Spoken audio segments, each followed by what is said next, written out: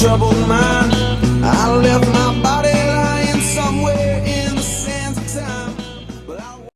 Good morning, Joe. How are you? Haas, I'm just fine. How about yourself this morning? Doing great, doing great. All right. Well, this morning we're going to do another episode of the Jersey Joe Show. And for those who might be the first time listening, it's The Situation with Jersey Joe, and it's about news and perspective you might not hear on TV. So news stories you may not have heard, and the perspective part is maybe about a news story that you did hear, but then you're shaking your head. Well, gee, why did they do that? Why did those people vote that way? Or why did that happen? And many times you'll hear the headline, but the news reporter won't go into the details, or they only give you one side of the story. So as Paul Harvey used to say, I'm here to give you the rest of the story. We're going to do my quote of the day. We're going to talk about the FBI overreaction to a dad who simply shoved a guy who was harassing his son. We're going to talk about why Ford can't ship 30,000 vehicles they finished. We're going to talk about the United States Constitution and if we are a democracy. Talk about the impact that inflation is going to have on interest rates and the national debt. Taxpayer relief shot. Today it's going to be producer's choice. We got two to pick from, and when we get down there, we got two good guys with a gun story from last week, and I'll let you pick which one you want to hear about. All right. All right. Oh, and by the way, Wessel, I want to talk about the difference between good and fair. And that'll be next up right after my quote of the day. My quote of the day comes from Theodore Roosevelt, who said, I have never in my life envied a human being who led an easy life. I have envied a great many people who led difficult lives and led them well. And just think, Mother Teresa lived an extremely difficult life, lived them well. Absolutely. I know some very hardworking people. They're not rich, but you look at them and say, I wish that guy was my brother. I wish my kids would grow up to be like them. Yeah. You don't have to be, and then you look at some of these rich, I won't use the word on radio, but some of these rich guys riding around their Ferraris, they're just kind of, a waste of space. They contribute nothing to society. Paris Hilton comes to mind. Yeah. I have no envy for Paris Hilton or anybody like Paris Hilton. Yeah. All right. So let's talk about the difference between fair and good. A lot of people these days, the woke portion of society, believes that if something isn't fair, it can't be good. Oh, it's not fair that you don't have as many minorities, admitted to Harvard as, as they are in the population. 12% of the population is minorities or African Americans. How come 12% of your college admissions into Harvard are in African Americans? Because that's not fair. Well, let me tell you my take on fair versus good. Back in the 1980s, what we refer to as Russia today was actually a collection of countries called the United Soviet Socialist Republic, the USSR. And back in the 80s, the USSR was the fairest place in the world. Everybody, and I mean everybody except the ruling elite, had to stand on line for 2 hours to buy a loaf of bread. And at 2:00 in the afternoon, when they were out of bread, the shop owner would come out, hang a sign on the door, out of bread. And it was very, very fair. Well, the USSR finally collapsed, and they went to more of a capitalist form of economy. And today in Russia, you have rich people, and you've heard the term oligarchs, right? You've got very rich people. You got people driving Rolls Royce. You got people driving Ferraris. You still have poor people. So it is no longer fair because you do have rich people and poor people. But up until the Ukraine invasion, you could walk into any store in Moscow at 10 o'clock at night and walk out with a loaf of bread walk out with a loaf of bread under your arm 5 minutes later. So if you ask anybody who lived through both of those periods, and I have on numerous occasions, by the way, would you want to go back to when it was fair? And their answer basically is hell no. We prefer good over fair, because fair was awful. So, but most people, particularly liberals, would have you believe that fair and good are synonymous, that if it isn't fair, it can't be good. And if it isn't fair, we have to change it. That is a fallacy. Something can be good without being fair, and something can be fair and be awful. So don't ever let somebody tell you that just because something isn't fair, it needs to be changed. That's any reaction to fair versus good. Good point. No, you're absolutely right. I'd All rather right. have good. All right. Haas, have you heard about, there's been a car shortage, and, I bought a car about 5 months ago, and there's been such a shortage of vehicles that for those dealers that have vehicles on their lots, every dealer is selling new vehicles at over MSRP. Remember the good old days when you could always negotiate below, MSRP was just a start, and then you would go down from MSRP. Absolutely. Up until this past year, I don't think I've ever paid MSRP for a vehicle in my entire life. Well, Except that's not fair, Joe. This year, I went looking for a vehicle, and the best deal I could find on the car I wanted was $4,000 over MSRP. Some dealers were asking $8,000 over MSRP and getting it. Wow. And so here you've got Ford, by the way. They have about 30,000 vehicles all done, ready to drive. Cars, sedans, SUVs, pickup trucks, but they can't ship them even though they're perfectly functional. You know why they can't ship those 30,000 vehicles? No. You know the little blue oval Ford emblem that goes on the grill? Yep. And sometimes like the little emblem, like if you buy a Mustang, it's got the little horse emblem. Right. They're dependent upon suppliers from China and their supply chain issues. They don't have the little blue emblem. So they got 30,000 vehicles sitting in the lot, ready to go. waiting Oh my gosh. waiting for the emblems. Let's talk about the DOJ and FBI overreaction. Now, before I get into this, I'm going to start by saying I'm a huge fan of law enforcement. I support our police. I think they do a great job. They're an important part of our society. But, the FBI is a part of the Department of Justice. And of course, they get their marching orders from the DOJ. And something happened last week that just infuriates me. There was a guy who's a pastor.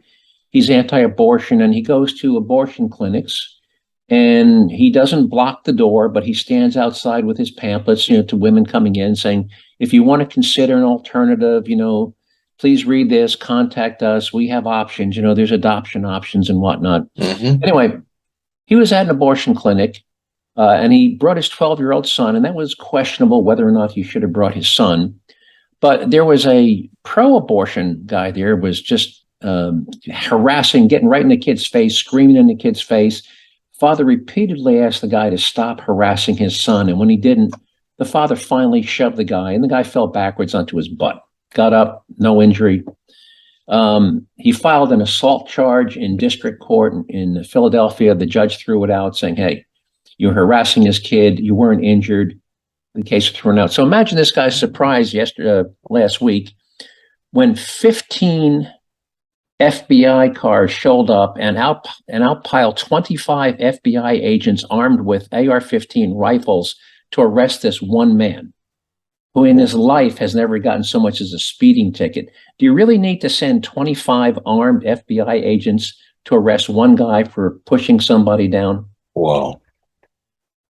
Now, that wasn't the local head of the FBI, the local, regional office manager of the FBI didn't make that decision. Right. That came from up high. So I'm really shaking my head at how the DOJ, just because it happened at an abortion. There is, by the way, a federal law. I think it's called the FACE, Federal Accountability, something that protects people who are escorting women into an abortion center. So they pulled this federal law about interfering with somebody who's entering an abortion clinic. And just because this guy pushed a guy who was harassing his 12-year-old son. Wow. So I'm really, really disappointed with the Department of Justice over that. Absolutely. All right. Let's move on, Haas, to our former government. Haas, you hear people, and particularly President Biden, saying we need to protect our democracy, save our democracy. Haas, do we live is the United States a democracy? Not in my part of the country, it's not. I don't think it's democracy in your part either. What is it? What form of government is it where you live? We're actually a constitutional republic out here. All right. So let's talk about the difference between a democracy and a constitutional republic. You know, somebody, oh, Uh-oh. there goes my mic. Anyway, somebody once said that a democracy is two wolves and a sheep voting on what to have for dinner. And I think that's an apt description. So, by the way, how many times do you think the word democracy appears either in the Declaration of Independence or the U.S. Constitution? Probably not at all. You're absolutely correct. The word democracy does not appear even once in either the Declaration of Independence or the U.S. Constitution. However, in Article 4, Section 4 of the Constitution, it guarantees a Republican, small r, Republican form of government. Now, in a pure democracy, if your town wanted to pass a law saying that no churches other than a Protestant church could be built and no religion could be practiced in the town other than Protestant religion, that would be permitted under a pure democracy. In a pure democracy, if your state said only landowners have the right to vote, that would become the law in a pure democracy. In a pure democracy, if the ruling party wanted to make it a crime to criticize the sitting president, and 51% of the people said, yeah, we should make that a crime, you couldn't criticize a sitting president. But we are a constitutional republic, and the Constitution protects the rights of the minority. And let's talk about the rights of the minority. Many people mistakenly believe that our rights derive from the Constitution. And in fact, nothing could be further from the truth. Every person is born with what are referred to as natural rights or God-given rights for those who believe in God. And unless and until some more powerful entity takes those rights from us, we retain them throughout our life. And those who understand the true purpose of the Constitution know that its purpose was not to grant us those rights, but to prevent the government from depriving us of those natural rights that we were born with. Those protections are embodied by provision after provision of the Constitution specifying what the government can't do. Now, if you do a quick word search of the U.S. Constitution for the occurrence of the words no and not, here's what you'll find. The word no appears 33 times in the main body of the Constitution and an additional 37 times in the Bill of Rights for an occurrence of 70 times, and that can be found in such sentences as, Congress shall make no law respecting an establishment of religion. Then we move on to the word not. The word not appears 41 times in the main body of the Constitution, an additional 23 times in the Bill of Rights for a total occurrence of 64 times, and can be found in sentences such as these. The rights of the people to be secure in their persons, houses, papers, and effects against unreasonable searches and seizures shall not be violated. Between those two words, no and not, the Constitution specifies 134 things that the government can't do, and not one single thing that we, the people, cannot do. Which, by the way, kind of brings us to the question of housing and healthcare as rights. Does anybody have to pay for you to exercise your rights? Does somebody have to spend any money for you to exercise your right of free speech? I wouldn't think so.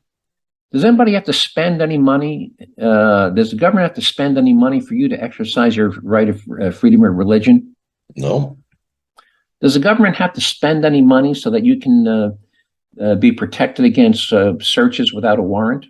No. All right. So there are no rights in the Constitution that require the expenditure of money by anybody. Yet people come along and say, well, healthcare is a right.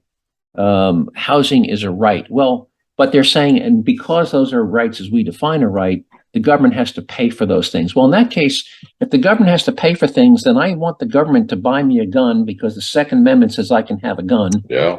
And therefore, if the government is going to pay for people's health care and homes as a right, well, then they should buy me a gun because I have a right to own a gun.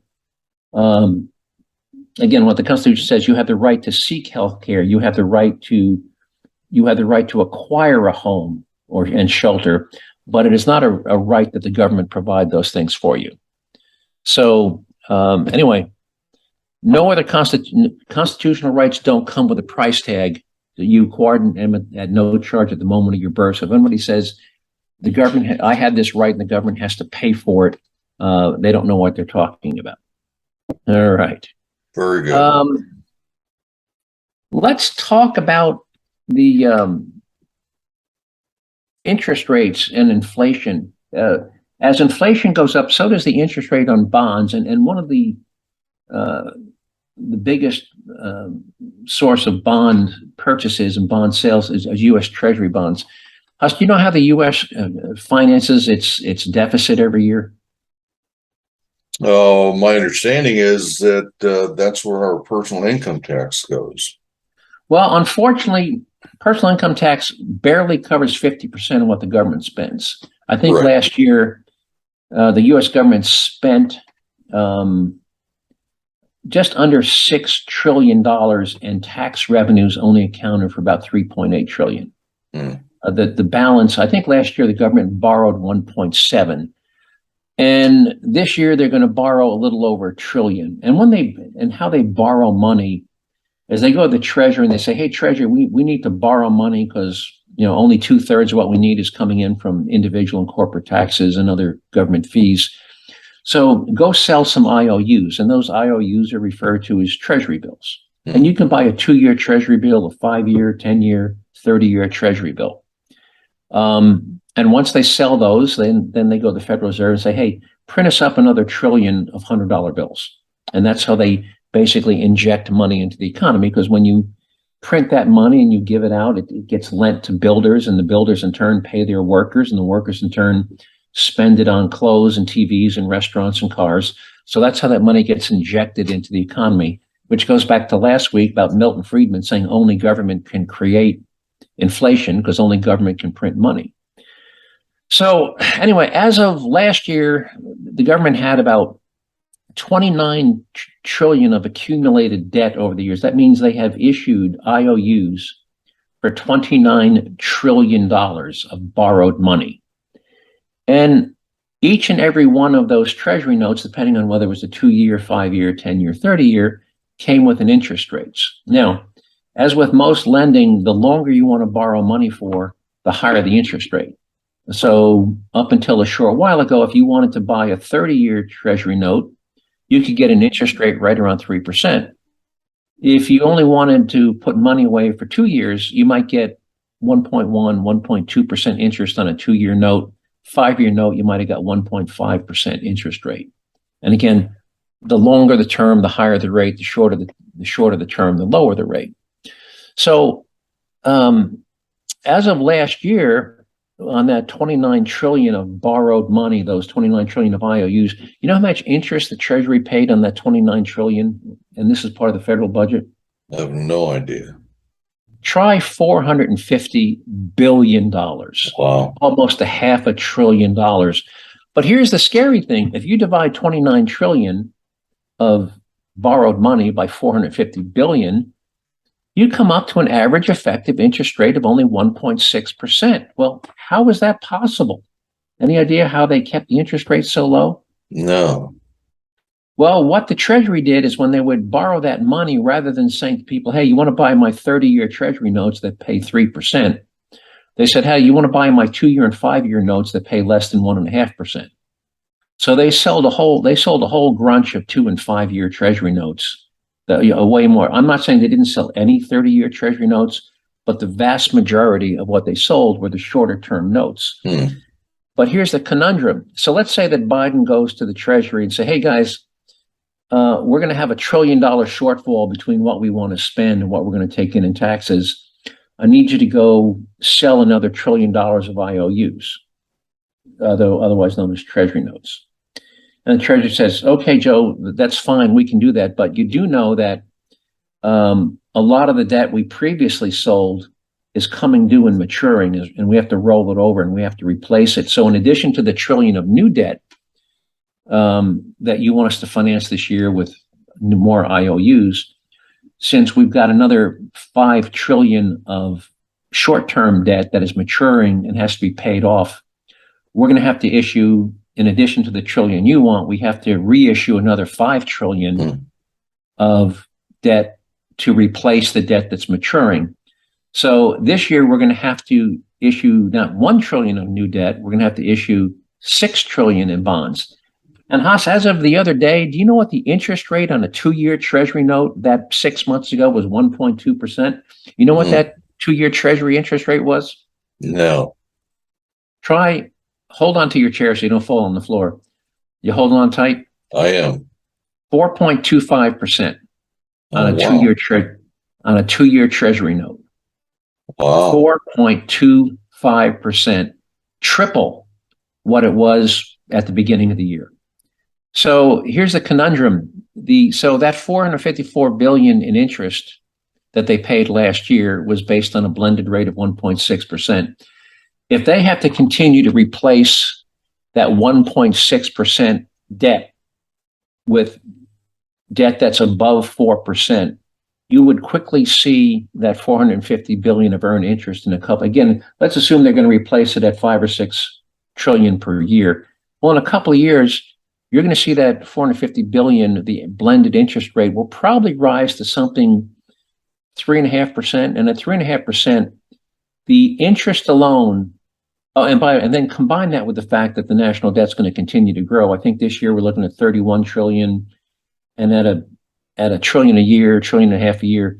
In a couple of years, you're going to be looking at 33, 34 trillion of borrowed money at an interest rate of at least 3.5%, which means $1 trillion of taxpayer money is going to go just to pay the interest on the national debt. Now, do we get any roads for $1 trillion? I mean, for that $1 trillion, does it buy us any roads? No, it doesn't buy us anything. All right, it doesn't buy us a single tank, doesn't buy us a single road. It does nothing for us. It's just like credit card interest. When you pay your credit card interest, you get nothing for it. So we're really heading, and by the way, that's exactly what happened in Venezuela. They started printing money and it spiraled out of control where the money got cheap. Basically, when you print money, you cheapen the value, which is why we're saying inflation right now. Yeah. And by the way, 10 years ago in Venezuela, their currency, the bolivar, was approximately equal to $1. $1 was one bolivar. Mm-hmm. Today, you need 1,000 bolivars to be worth a penny. That's what happened to their currency. Yep. A dozen eggs is like 100,000 bolivars. People are papering it is literally, and I'm not making this up. It is actually cheaper to wipe your butt with bolivars than to buy toilet paper in Venezuela. Wow. It's cheaper to wipe your butt with their currency than to spend it on toilet paper. All right. So, by the way, on the other hand, if you got some money, if you're looking, and by the way, that 4.25 is tax free. So if you're in the 25% tax bracket, that's better than a 5% no risk return. So if you've got any money sitting around, you want to park somewhere, 2-year Treasury notes. Wow. All right. Haas, we're getting close to the end of the show, and I promised you a kind of a good guy with a gun story. Your choice today. We have an older couple in California where the woman had bought a gun the day before, just literally the day before, and then some guy comes to the house and is trying to break into their house, and the husband's struggling, and she goes and grabs a gun. And then there's a woman living alone in Tulsa. A guy breaks in through her bathroom window, and the single woman shoots her. So you want to hear about the Chinese couple in California or the woman in Tulsa? Let's go with Tulsa. All right, Tulsa. And first, let me explain to listeners who haven't heard these before. I call them taxpayer relief shots because when a good guy with a gun, or in this case, in both of these, it's a good woman with a gun, shoots and kills a thug, you save the taxpayers the cost of a jury trial, which almost always includes the cost of a court-appointed defense attorney for the thug. And if he's convicted, he's going to go to jail for a couple of years at $60,000, $70,000, $80,000 a year of taxpayer money. If he gets released early on probation, then there's going to be a probationary cost, probation officers. So, and if he has an appeal, then there's going to be more taxpayer money for the appeal. So when the good guy with a gun or a good woman with a gun shoots and kills the thug, you save the taxpayers a whole lot of money. And that's just not my opinion. Let me play you a clip from the sheriff of Santa Rosa County, Florida, who has said the exact same thing. Here we go. If somebody's breaking in your house, you're more than welcome to shoot them in Santa Rosa County. We prefer that you do, actually. Hopefully, you'll save taxpayers money. That's one of my favorite clips. I'm going to play it again for those who might not have heard it. If somebody's breaking in your house, you're more than welcome to shoot them in Santa Rosa County. We prefer that you do, actually. Hopefully, you'll save taxpayers money. Love it. One of my favorites, Haas. Yeah. I just love the guy. I wish he was the sheriff in my town. Absolutely. All right. So let's go to Tulsa, and hopefully this will start without the ad. Here we go. Tracking today at 4, a man is dead after Tulsa police say he broke into a Midtown home and the homeowner shot him. News on 6's Amy Slanchik is live at the scene near 15th and Harvard with more. Amy. Jonathan and Tatum police say the burglar got into the house through a window in the back of the home. TPD says the homeowner confronted the burglar and fired at least one shot that happened around 12:30 this afternoon. Officers say after the burglar was shot, he crawled back out the window and made it to the front yard before collapsing. Police say he died at the scene. In Tulsa, we see it a lot. It's very difficult to not know somebody who's been burglarized or the car. By the way, this is the sheriff speaking. So that's who's giving this little dissertation about what's going on in Tulsa. Broken into. So it's an unfortunate crime that happens in Tulsa where people are committing burglaries and stealing stuff all the time. Today, that choice to come and break into someone's home ended by him losing his life. Yeah. TPD says the homeowner is being cooperative and answering all questions from police. Cooper.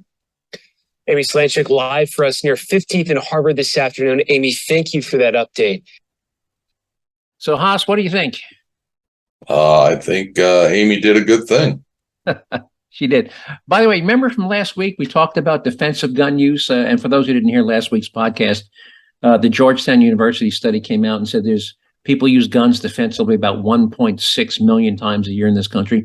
Most often, they don't even have to fire the gun. They just have to display the gun. Right. But they also said that, remember what percentage of homes in the U.S. Have a gun, according to that study? I don't remember. 1 out of 3, basically. They said 1 out of 3 homes in this country, 1 out of 3 homeowners or apartment owners own a gun. So if you're a thug and you decide you want to make your living breaking into people's houses, you got a 1 in 3 chance of getting shot. And by the way, people think, oh, that rarely happens. Good guy with a gun is a myth. Remember, I just gave you a choice of California or Tulsa. I mean, I've got half a dozen from last week alone, where private citizens use the gun legally to defend themselves. In fact, Haas, I gave you a choice, but I think I might play the other one. It's really quick. Here, all right. This is an old Chinese couple, and what's unique about this one is that the woman, I don't know whether the husband bought it, but they had purchased the gun literally the day before. So here we go. And a woman shot and killed a man trying to break into her home. At around 10:30 last night, the Stanislaus County Sheriff's Office got a call from someone saying that their neighbor shot an intruder on Ashwood Lane. Deputies found 22-year-old Angelo Santana unresponsive. Police say that he'd been trying to force his way into the home of the couple. The husband tried to keep him from going inside, and the two started to fight. It was then that the wife shot and killed the man. There have been no arrests. Law enforcement say that according to witness statements and surveillance footage, the incident was strictly self-defense. Santana was not armed at the time of the shooting.